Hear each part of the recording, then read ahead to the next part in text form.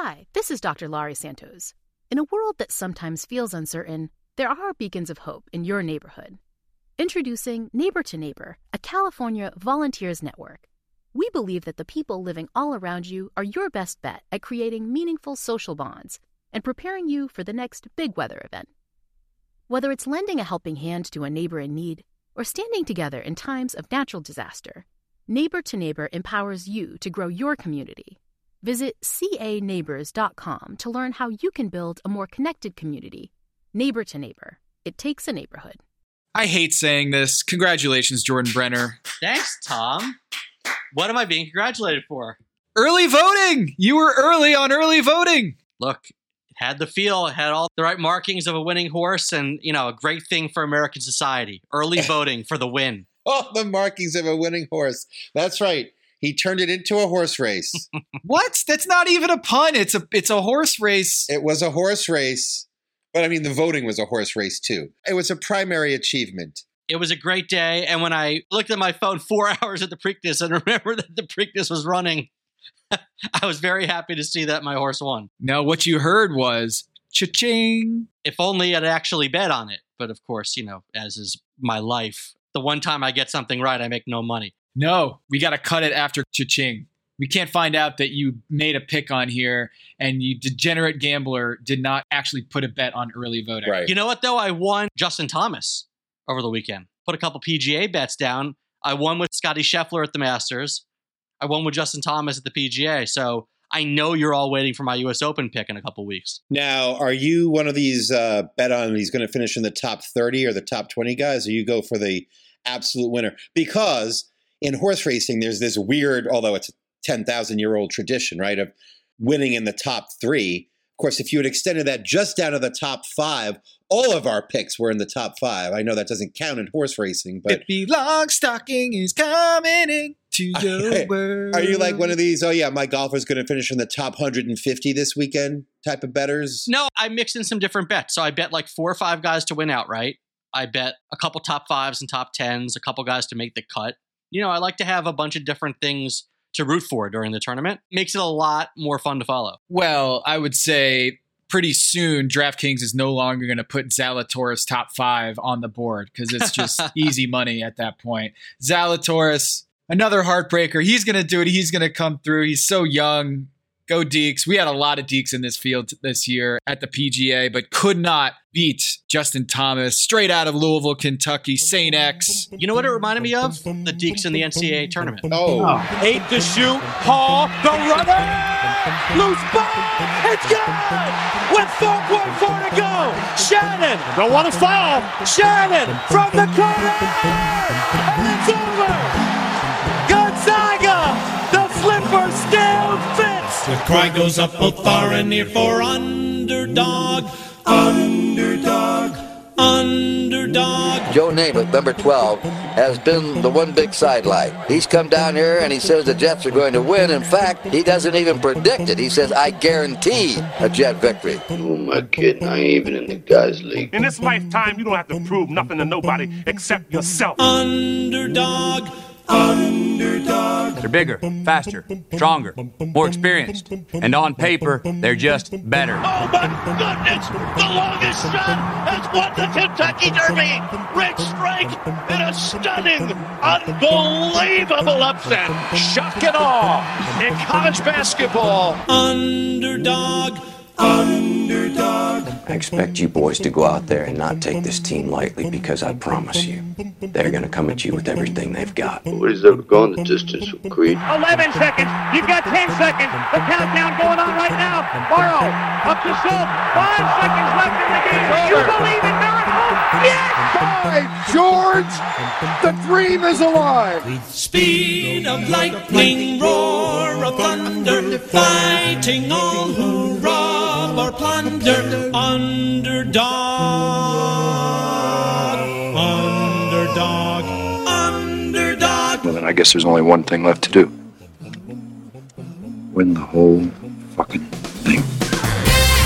Welcome to Underdogs. I'm Tom Haberstroh. I'm in Miami. My shirt is on. My pants are on. A huge underdog upset there. There's Jordan Brenner. There's Peter Keating. We've got lots of baseball to talk today. We're going to give you some picks at the quarter mark of the baseball season. I guess we could call that the rounding first base part of the season. As we round first base on the Major League Baseball schedule, we'll give you some picks. And then we are going to talk Indy 500 after the Preakness victory by Jordan Brenner. He's feeling excited about this Indy 500. We're going to learn about the Indy 500. I don't know too much about it, but you know who does? Peter Keating. Rev it up, baby. Gentlemen, start your engines. I just feel like we're going to be going in circles on this one. Ovals. We're going to be going around in ovals. It sounds like you guys are partial to some cars here, not independent, like Indy. You're not an Indy. No? Okay. All right, and then... Oh, an Indy. Wow. That's a joke with a checkered past.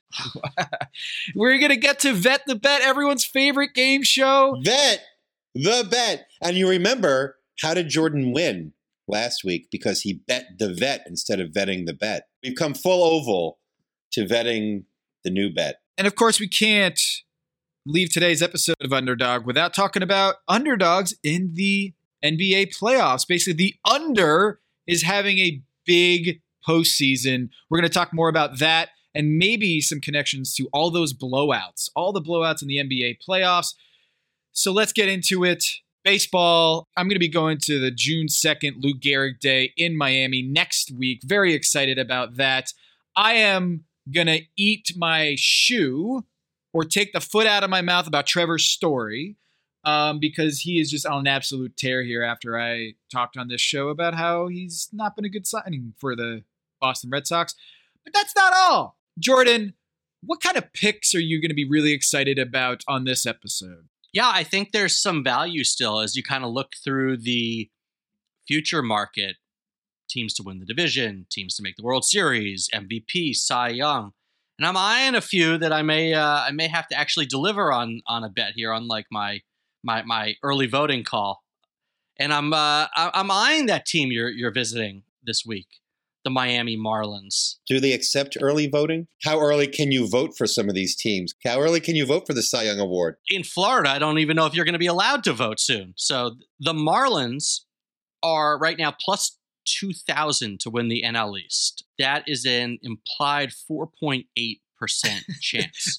They know the Mets are in that division, right? Right. DraftKings has to know. Wait a minute, Tom, what do you mean? You mean that no team should be allowed to fall under 20% as you're in the division with the Mets? Yeah, that's exactly what I'm saying. They're the Mets. Because the Mets should never be allowed to go over 1/5 of a chance? Well, we're talking about the same team that went 48-40 in the first half and then went 29-45 in the second half last year. That Mets team, yes, with Max Scherzer that just went on the injured list. That same New York Mets. Wow, what a massive insult to Buck Showalter and Eduardo Escobar. And all the other guys bringing character and grit and a new culture to New York.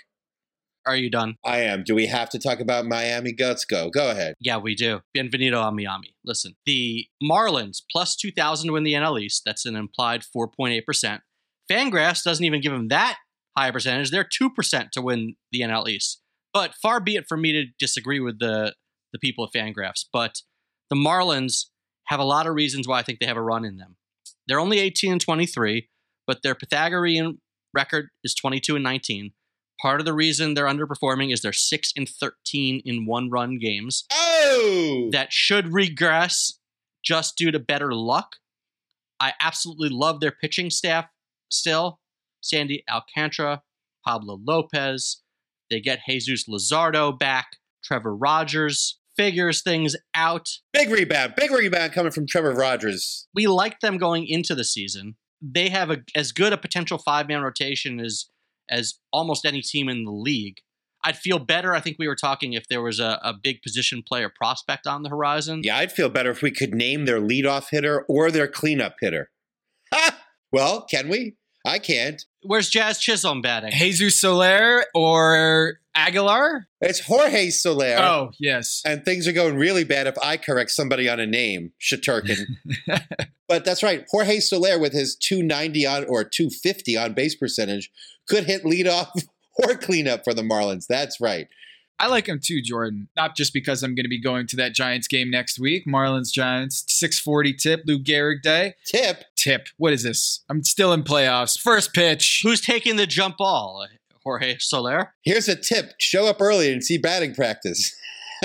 Miami, like you said, they're 5 games under 500, but they've actually outscored opponents by 13 runs, which is the Pythag you're talking about here. And if you don't know what Pythagorean expected wins is, go listen to a previous episode. Maze, you can kind of clip this in, which episode that is, of Underdogs, where he explains why you should be looking at that in terms of predicting the future. It's probably a better indicator than the actual record. It's important. You become exponentially smarter if you understand the Pythagorean theorem. Wow. I'm picking up. I don't know if the audience is picking that one up. I hope the audience didn't pick that one up. Jordan, I'm agreeing with your Miami Marlins pick. I'm as much buying the stock of the Marlins as I am selling the New York Mets. I'm sorry, Peter, but gotta say it. Jordan, I know this is just an extreme. You'll go to any length to support some old Yankee hero of yours, and I know this is a closet Mattingly pick, which is fine. I think there's value there too, and I think what's really impressive, like to be serious for one moment, what's really impressive about the Marlins is I don't know if they do a good job developing position players because it's such a pitcher's ballpark and the lineup is a little weak, but they do a great job year in, year out developing arms, don't they? They bring guys up as relief pitchers who then become really good starters. And I think you're also both right.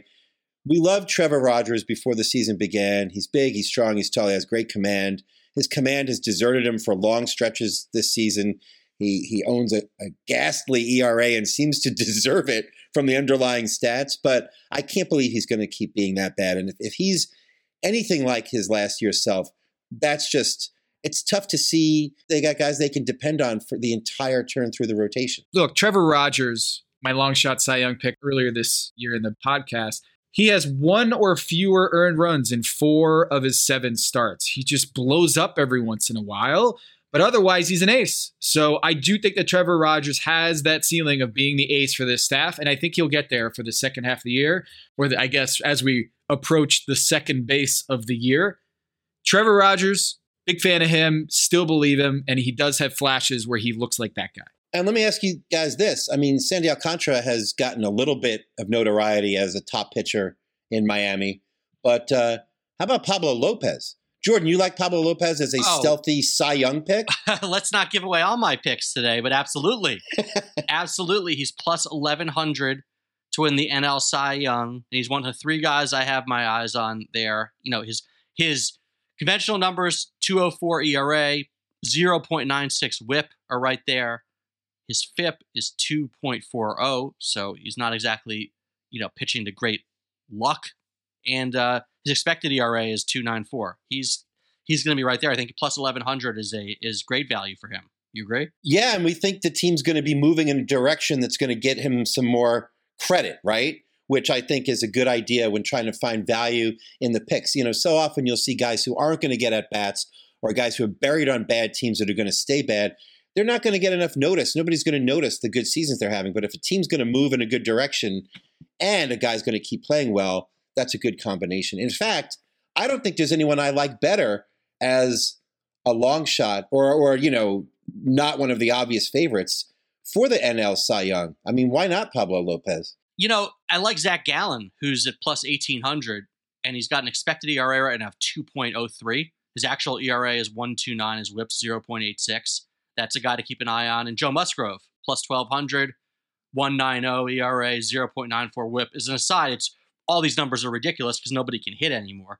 But I think all those guys are worth a shot just based on their early starts. And in Musgrove's case, pitching on a really good team. I have a long shot, plus 2,500. Max Scherzer's down there. Oh, geez. Why can't he just come back and pick up where he left off? So we're going to wipe out the 2 months of the season he misses? That doesn't matter? I don't know. What if he still has 200 strikeouts and 14 wins at the end of the season? What if? What if he creates more value? What if? Why don't we just pick DeGrom then? Okay, let's put DeGrom on the list. If those guys can create more value in 16 weeks than Joe Musgrove can in 22 weeks, Why shouldn't they win the award? Why not Chris Bassett or Taijuan Walker? Maybe Tyler McGill, Cookie Carrasco. Or should we just pick all Mets? No. Is Frank Viola up for the award?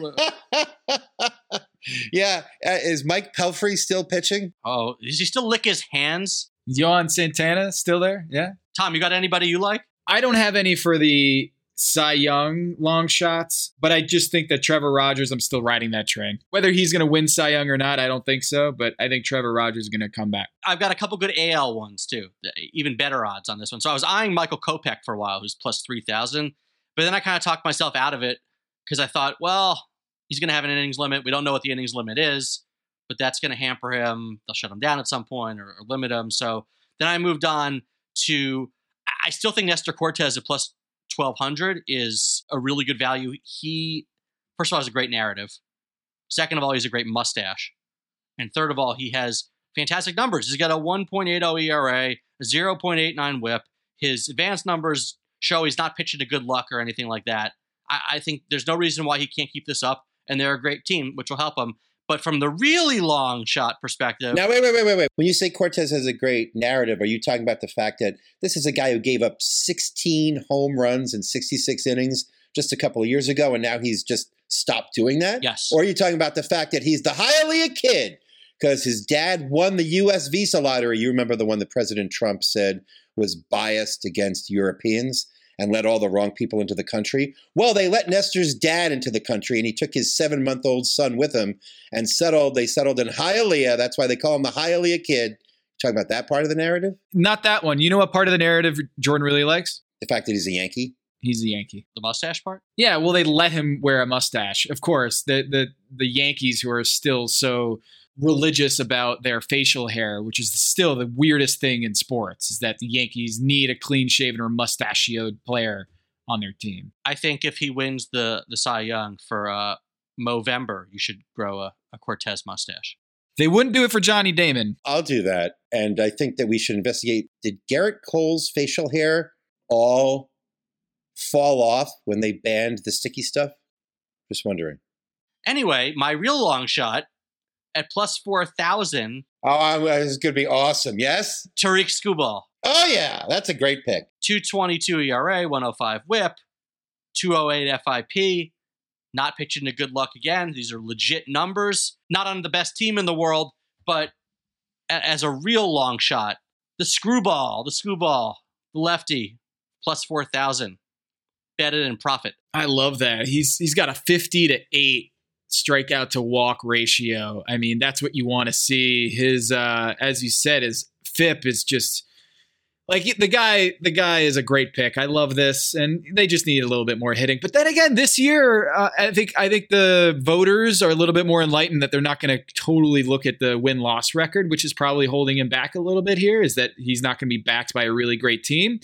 But who knows if Detroit goes on a run here, adds a couple wins, and he keeps his ratios going, I think he could have a really cool story. He's allowed 2 home runs in 44 2/3 innings. Pretty good. He's striking out a lot more batters. He's walking fewer batters. He's giving up fewer home runs. He has not been lucky on balls in play.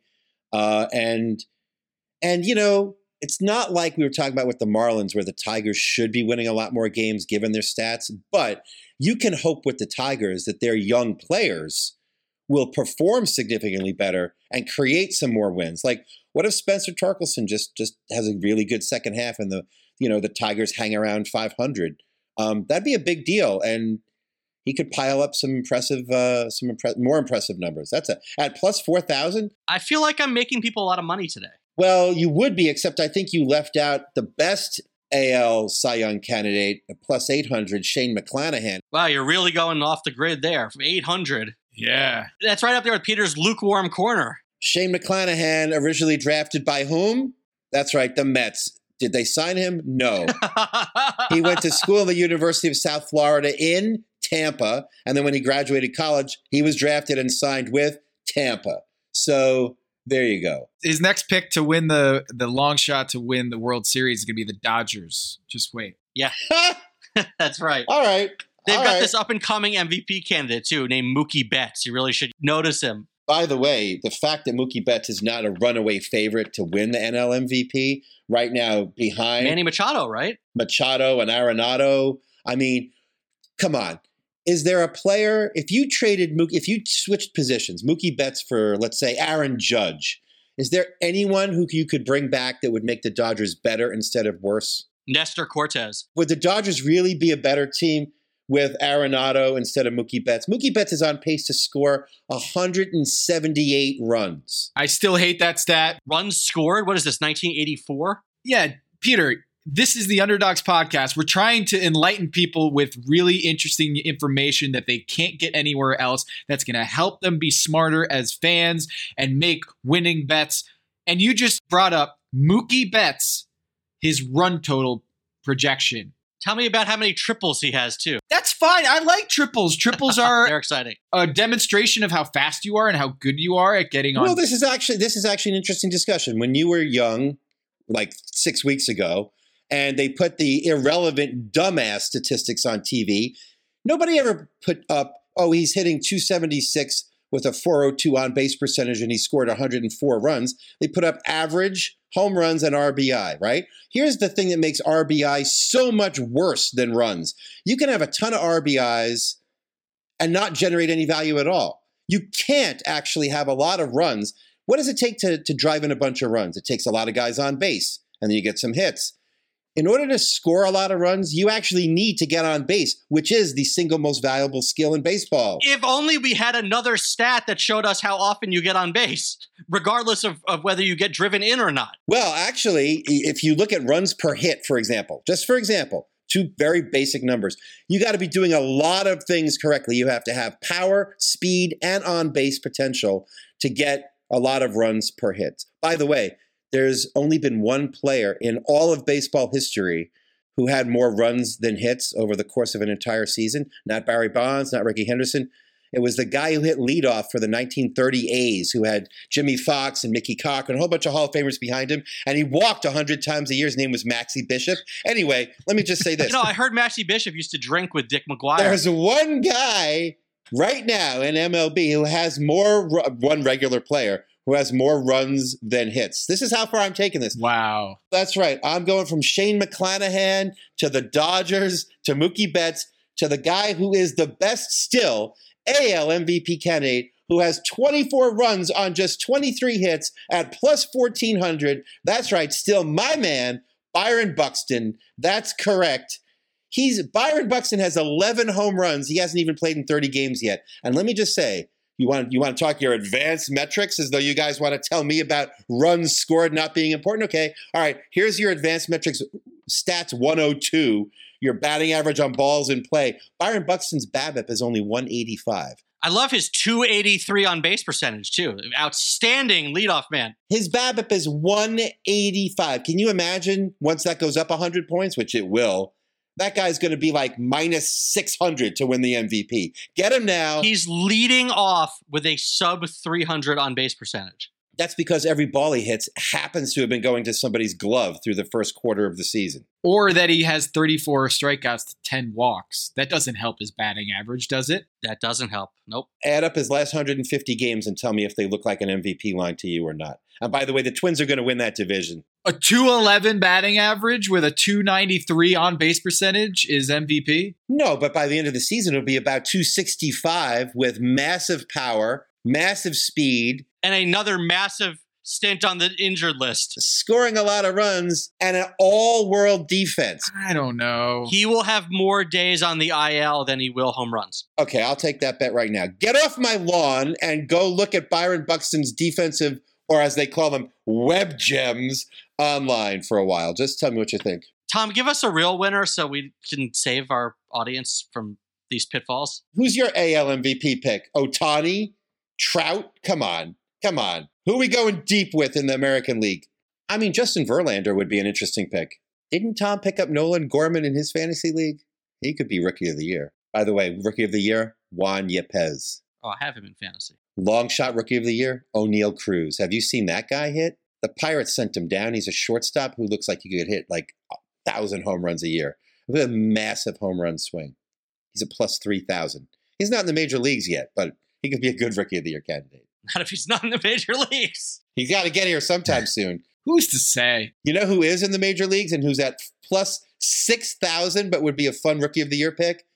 Is the Royals catcher MJ Melendez. You guys on this bandwagon yet? He had 41 home runs in Double and Triple A last year, led the minor leagues in home runs. Sal Perez has been a little dinged up. The Royals are splitting him between catcher and DH, but they are giving him regular playing time. Just hit a monstrous 3-run shot the other night. Look him up. Yes, Adley Rutschman's getting all the hype, all the praise, but there's another catcher. Impress your friends. Go out and talk about, that's right, MJ Melendez. You heard it here first. If anyone goes out to talk to their friends about MJ Melendez, I'd like to apologize to your friend. Friends don't let friends mimic Peter. It's just not a good idea for any friendship. As far as we know, MJ Melendez is not one of the Melendez brothers. Tom, seriously, rescue us here. MJ Melendez is my killer pick. Okay, I've got my boy, Wander Franco. Right now, he's at plus 4,500 on DraftKings. I love that pick because he's just coming off a quad injury. He's been a huge slump, but he has as much young potential as anybody in Major League Baseball. The Yankees are going to come crashing down to earth. The Tampa Bay Rays are going to take the division. And I would say that they're going to look at that AL MVP from that team. It's going to be Franco. He is so good, and he's coming out of his slump. He's had the leg injury. I think he gets healthier, and he's going to go on an absolute tear the rest of the way. Another one with a fantastic on-base percentage of 283. Wait, Tom, are you outdoors? Because I thought you had gone way out on a limb there. Are you sitting in a tree? It's more of a quad taste. And Wander Franco. Wow. I'd like to pick somebody with just a little less well-known, like maybe Aaron Judge, you know? You just did Shane McClanahan or whatever. Right, at plus 800. Who's like the third on the list. Third best odds. You guys don't like Mookie Betts and you're going with Wander. Wow, all right, fair enough. For the ones who work hard to ensure their crew can always go the extra mile, and the ones who get in early so everyone can go home on time, there's Grainger, offering professional-grade supplies backed by product experts so you can quickly and easily find what you need. Plus, you can count on access to a committed team ready to go the extra mile for you. Call, click Grainger.com, or just stop by. Grainger, for the ones who get it done.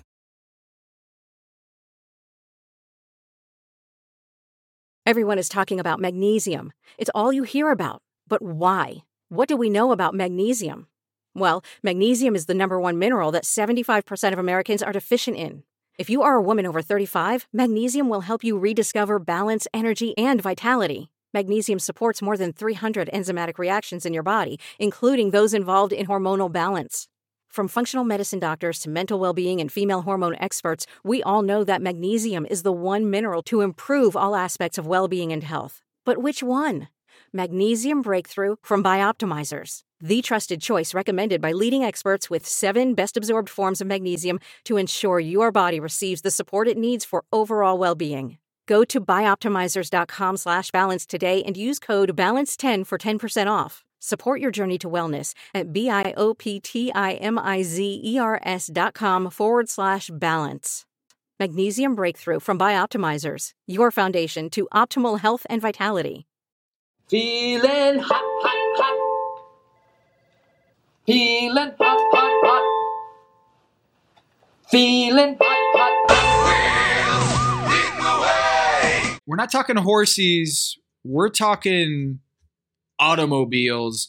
I actually don't know too much about the Indy 500. Does that make me un-American? No, I think we're all American guys here, and that means I think we all know where car racing in America comes from, right? Where American motorsports is guys taking apart lawnmowers or dead cars, taking out engines, putting them on top of crates, attaching them to some kind of wheels, and driving through fields and racing along tracks or big square or round spaces. It's not like people with French and Italian names racing cars through the streets of places like Monaco, right? That Formula One business. Well, IndyCar kind of combines both of those. Your IndyCar circuits have some races that are just flat out driving like crazy people around ovals, as well as some of these, drive through the streets of Pacific Palisades or whatever. It's a mixture. So no, it just means you're an American who appreciates stock car racing with ads all over the suits of the drivers driving around old farms. That's what we're trained to like as Americans. So this IndyCar hybrid Formula One thing, yeah, the Indy 500 is a national holiday, but it's more of an acquired taste, I would say. Jordan, you're looking at me like I have three heads. There's just a lot to unpack there. A lot to unpack. I mean, you know what I'm saying, right? Good old-fashioned American racing is stock racing. Like, we don't necessarily, informed American citizens don't necessarily know anything about IndyCar racing, right? I just feel like I have to apologize to anyone with a French or Italian-sounding name after Peter mercilessly ridiculed them. I never ridicule anybody who does stuff that I can't do. I think I'm making fun of Helio Castroneves just because Tom doesn't know whether the IndyCar oval you steer to the right or the left. No, I'm not making fun of anybody. I'm just saying. Have you been to the Indy 500? Have you been there? Have I? No, I don't even drink milk. Oh my God. Although I visited Charlotte once and I did do what was called an Alan Kulwicki. Alan Kulwicki was, of course, the legendary Polish-American driver. Let's offend everybody. And he celebrated his big win by driving backwards around the track once. So I've done a Kulwicki, but I have not been to the Indy 500. Underrated holiday event is going to the Charlotte Speedway, and they do a big Christmas light show at the racetrack, and you just drive around and go through this track at the Motor Speedway, and it's actually pretty awesome. It's very old-fashioned, but you turn your radio to a certain station and it plays the Christmas songs, and the lights are in sync with the music that is playing in your car. It's the most North Carolina thing you can do. Have you ever been to an actual race? Yeah, I've been to Martinsville before, NASCAR, when I was in college, and that's the shortest track on the circuit there.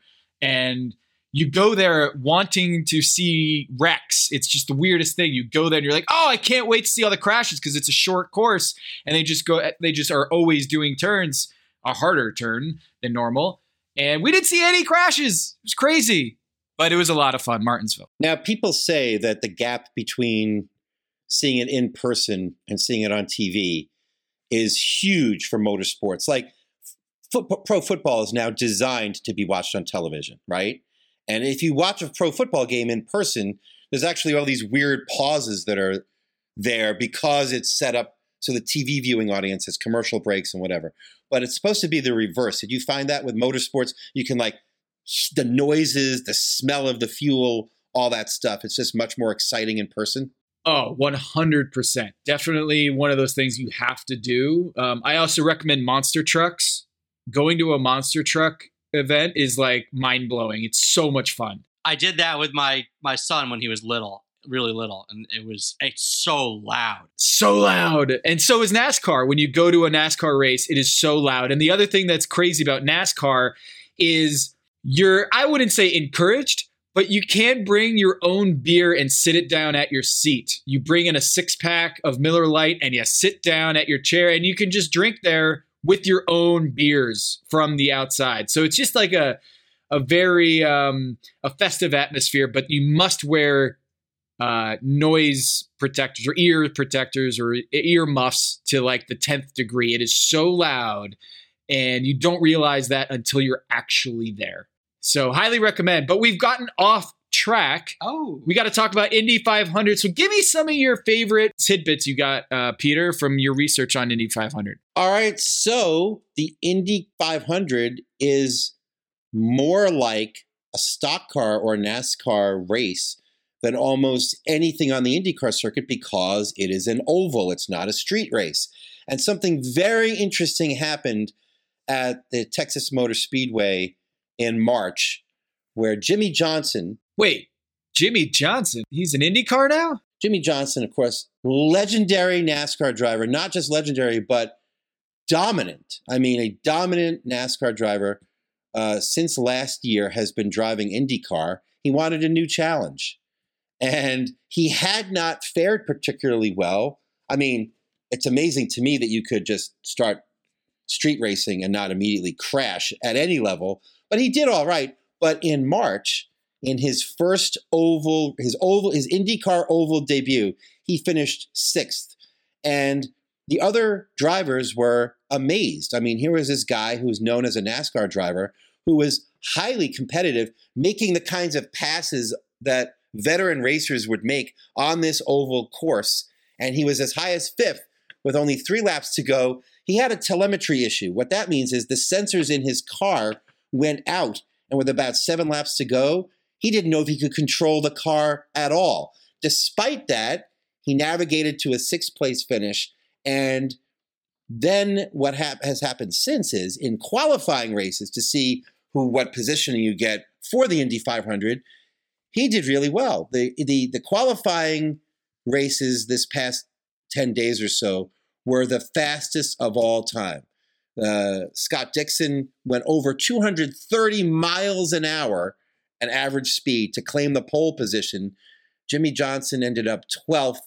He is right now 9th on the list of bets you can make to win, and he avoided crashing during qualifiers. There were a bunch of crashes because guys were driving so fast.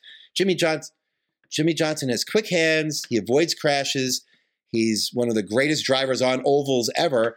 And it would be crazy, right? It would be crazy. It's not quite a completely different sport, but it kind of is. It'd be kind of like, switching to a different kind of baseball or switching to a different basketball league and dominating that. And so I think it'd be kind of cool, but I also think he has the skills. And I also think as an IndyCar driver, he's performed really well on this kind of course. So that's the official pick of Peter's Hot Wheels? Jimmy Johnson? Feeling hot, hot, hot. My official Hot Wheels pick is for the NASCAR guy to come over and win the Indy 500. It's a wide open field. There's nobody who's even money or anything close to it in this field. And I think he is at plus 1,200. And that's an interesting bet. I think there's value there. I'm seeing on DraftKings right now, Jimmy Johnson plus 1,600. 1,600, okay. You can get some better value there. I see that. I looked up the past 10 winners, or actually 12 winners of the Indy 500, and I added up all of the odds of those winners, and I found the average odds of the winner of the Indy 500 is plus 1,300. So Jimmy Johnson would be a longer shot than the average winner of the Indy 500. But I'm going to go with Will Power. Will Power at plus 1,400, very close to that average. Is that just a name-based bet? Come on, you can tell us. He's just tempting us for more puns, really. Because he has the persistence to make it through the race? He believes in himself, yeah. Will Power is going to do it. I like that name, of course, at plus 1,400, very close to that 1,300 average. But if we're going with names, man, a super long shot would be Marco Andretti, the grandson of course, Mario Andretti, maybe the most famous racing family in motorsports. I would say plus 5,000 is a little too long for my taste. What's that? Do you guys hear that? That's Bet the Bet! Let's go!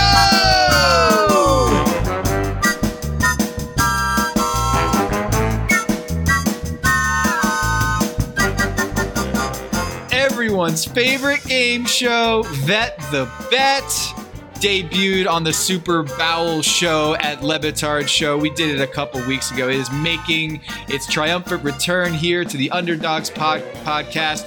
Of course, what is Bet the Bet? It's where I vet the bet. I look at a bet's history in a particular event, sporting event, and then I ask the panel here, Jordan Brenner and Peter Keating, what the answer is. And today, I have a vet the bet question for you. Are you ready, Jordan and Peter? I could not be more ready. We're locked in. Actually, I've just bet Jimmy Johnson. Now I'm ready. Wait, not Will Power? Okay, here's the question. Will Power will not run out of gas. Okay. Bet the bet. Scott Dixon is officially in the pole position for the 2022 Indy 500 and is currently the odds-on favorite at plus 550, currently on DraftKings. Going back to 1911, what percentage of Indy 500 winners came from the pole position? Is it A, 10%, B, 20%, C, 30%, D, 40%, or E, half have won the Indy 500 from the pole position. 50% is E. So I'm asking 10, 20, 30, 40, or 50. Jordan, since you are behind in the standings, you have one correct, one properly vetted bet to Peter Keating's 2. You have the first response and giving some extra time to the leader in the clubhouse, Mr. Peter Keating. Jordan, what say you? Don't feel the pressure, Jordan, just because you've won only half as often as I have. Okay. Based on absolutely no knowledge of IndyCar racing, I will say that there probably is not a super strong correlation between having the pole and winning. And therefore, I will go with A, 10%. Jordan Brenner has filed his answer of A, 10%. Peter Keating, what say you? Well, as they say where I come from, not for nothing, but I actually think it's not about the correlation between the position and how well you race. I think these are not independent events. I think you get the pole position because you've demonstrated you can drive faster and more safely. So I don't think it's a big relationship, but I think it is worth something. So I will say, am I right in saying 20% would be choice B? 20% would be choice B. I will say choice B. Peter Keating, you now have properly vetted 3 bets on the board. Yes! 3-1. They call it Hot Wheels because the heat is on. Healing, hot. Oh, the heat. Bring the heat. The high, hard one. The high heat. Is he done? Hot sauce. Hot tamales. I'm so excited. That is correct. B, 20%. Oh! 21 out of the 105 have won from the pole position. Jordan, I do not run the business of underdogs, but I want to let you know we will honor your contract if you want to walk away now. It's okay. Oh, Peter, it's just heating up. It is. It's just heating up. I will give Jordan this. I will give them this. Over the last 10 or so years, there's only been one winner from the pole position. So Scott Dixon this year, he is the pole sitter, as they say. Am I right in saying that? He's the pole sitter. Scott Dixon is officially in the pole position for the 2022 at plus 550 on DraftKings. I'm staying away from that bet, not just because of that stat, but because this is the Underdogs podcast. We love the Underdogs. Speaking of underdogs, there's no need to fear or quaver. Underdog is here to save her. Underdog. The under is having an incredible run this postseason. Believe it or not, if you had bet in the NBA playoffs, the under in every game this postseason, you would have been right 60% of the time. 60% of the time, the under has come through. And my question is, why do you think that is? Because I'm seeing lots of blowouts, and I'm trying in my head to see if there's a connection between the two of all these unders that are happening. They're 46 and 31 on the under. If you would bet $100 on every game this postseason, you'd have $1,082 in your pocket. So my question, Jordan, do you have any theories as to why teams are just not scoring as much? On the scoring front, I'm thinking more about the blowouts, to be honest. And I think that we know 3-point shooting is more and more frequent every year. We're approaching new levels. I think teams are shooting threes. What did we look at? About 41% of their field goal attempts are from 3 right now. More threes equals more variance. More variance equals potentially wider scoring margins. Other than randomness, I'm not sure what else can account for so many blowouts going both ways in the same series, right? It's not like the same team is kicking the other team's ass repeatedly. One night the Celtics dominate the Heat. The next night the Heat come back and annihilate them. So Jordan, let me ask you this, and I'm sorry I just thought of this now, but you saying it made me think of it. A way to test that would be to say, let's say it would be because what would be happening is that you'd be hitting the under because one team out of the two has a particularly randomly bad night. And so you'd get, let's say, a game that's 100-70 instead of more games that are 81-79 games. You'd be getting more games where one team has severe fall-offs, creating the under, right? And that certainly seems to be the case in what we've seen so far. It doesn't seem like we're dealing with Knicks Pistons 1990s series. It seems like we're dealing with teams that are all of a sudden scoring 80 points one night and getting blown out, and then the 100 to 80 blowout comes in reverse the next night. I think there's something to the fact that coaches are more worried about injuries and seeing what happened to Embiid there at the end of that game. I think that coaches might be pulling their starters or at least coasting a little bit more once the game gets out of hand. They had to bring them back because of the fact that the second unit was doing so well, the bench guys there at the end of the game, that they were like, I guess we got to dust off Steph Curry and play him in this. But I think a lot of times in these playoffs, coaches are just throwing in the towel and saying, you know what, we need to protect our stars. You're seeing a lot more injuries over the last couple of years. And what we're seeing is 22 games this postseason have been decided by 20 or more points. That would be second most all time. And that's a lot. Like, it's becoming a thing, right? Like you're sitting down with your kid, you're sitting down with Eli, and you're like, all right, let's watch this game. And then it's a blowout. And I guess it's bedtime already. So maybe it's good that these things are blowouts. So you already know what's happening. There've only been 74 postseason games, and there have been already 22 blowouts, which means that 1 out of every 3 games is going to be a blowout. It doesn't feel that way. It feels like 3 out of 3 games these days are a blowout. But that would be the highest rate for any postseason. 30% of the games this season have been, or this postseason, have been decided by 20 points or more. So I like that theory that the under is hitting because those teams they're more blowouts, and maybe you slow down and just kind of let the clock run. Pace is down in the postseason. Jordan, we looked at this a little bit, and that's normal. Pace usually drops by 3 possessions a game. But anecdotally, it feels like these blowouts are happening early in games. Teams are getting out to really big, really early leads. So it's not like it's a 10-point game that kind of becomes 12 or 14 with a few minutes left and to pull the starters, and they inch it up to 20 at that point, right? So I don't know. I agree with your point, right, that coaches are more concerned about rests and injuries and such and pull the starters, but I think there's something else to do with it. Why these games are such big margins early. The other piece of it is I don't fully, and we probably need to research this, I don't know that teams are scoring less when they do empty the bench in garbage time, right? It could be that nobody's playing defense at that point and just teams are taking easy layups and they're actually getting closer to the over. That's one I'd love to just find a way to study. So I don't know why that's sort of relating to the under. Well, to that point, do you think just flat out injuries are a direct cause of a bunch of this? Like, I mean, so many injuries mounting everywhere. Do you think it's harder to come out when you're missing somebody, or harder to adapt when you're suddenly missing somebody to score, affecting more than the defense, at least in the short term? So it's affecting the offense more than the defense? Yeah, I mean, I think that's possible. I think perhaps your chemistry is not as great offensively, but then that should work in the other direction on defense, is that if the players are in and out of the lineup, like you're seeing in this Miami Heat series where Robert Williams is playing and then suddenly he's not, Marcus Smart is playing, suddenly he's not, Al Horford has COVID, but he doesn't, Derek White has a kid, and then, he's back with the team. And then doesn't? No, what?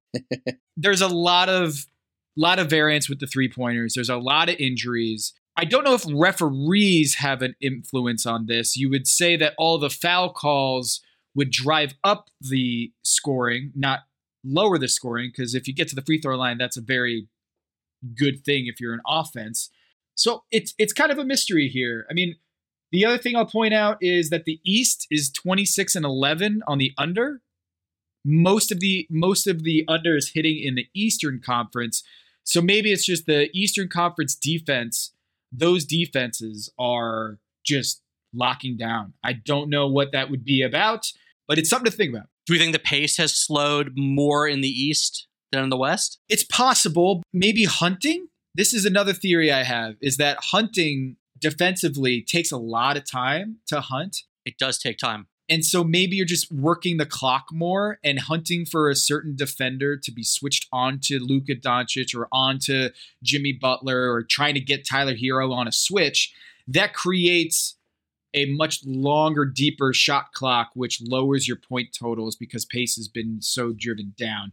I like that theory. Yeah, that makes a lot of sense. Another tough one to test, but I like it. I guess we could look at in the future, look at the halftime over-unders, right? If the halftime over-unders are always hitting under or over, that could probably help explain some of these phenomenon. It isn't unprecedented what we're seeing. Like in 2016, there were 24 20-point blowouts. And what's interesting there, too, is that the under in that postseason hit 61% of the time. So it might be a coincidence, but that was a very under-heavy postseason that also had a ton of blowouts. Feels like a Sloan topic to explore, the correlation between blowouts and low-scoring games. Jordan, did you say it's up to over 40% of all shots now are three-point attempts? Yes, sir. Does that mean, what do you think about this? Like we would have said, when we say looking at college basketball, that increasing your variance is a good underdog strategy, it seems like everybody, like there's so much less of a gap between teams who do this and teams that don't in the pros, right? Right. Is expanding the variance, taking a lot more threes. Clearly, it used to be something of an underdog strategy when the Rockets, like I always remember the Rockets taking 50 threes and beating the Spurs in the first game of their series 6 years ago, 2017. And that strategy was great and lasted exactly one game, right? Then the Spurs adjusted and stomped them. Is that an underdog strategy anymore? Or is it just everybody's becoming more efficient, so everybody's shooting more threes? And if that's the case, then increased variance is just going to be a feature of the whole league or of the whole postseason? Or well, it could still be an underdog strategy if you just increase the frequency even more. Take 70% of your shots from three, right? Yeah, because I'm wondering what the upper bound is, how far you can actually take that. Well, we'll find out next year when LaMelo Ball and the Charlotte Hornets are just going to pull up from 40 feet every time. Because you do need guys who can just like step into off the dribble threes, because that's the way you control your 3-point output, not the Warrior sense. Because if you're always running off ball actions, you're less able to get those 3-pointers up. But then again, Jordan Poole can get his 3-point shot off, and so can Steph. So it's a pool party. Speaking of pool parties, it's hot here. It's hot. It's all so hot. I heard a rumor that you might be looking at some Tony Awards next week, so stay tuned for that. Go follow at Jordan Brenner on Twitter and at Peter Keating, NJ, not MJ, on Twitter for him. And I'm at Tom Haberstroh. Any last thoughts here for the Underdogs podcast? There's trouble coming. Trouble coming in River City and Underdogs.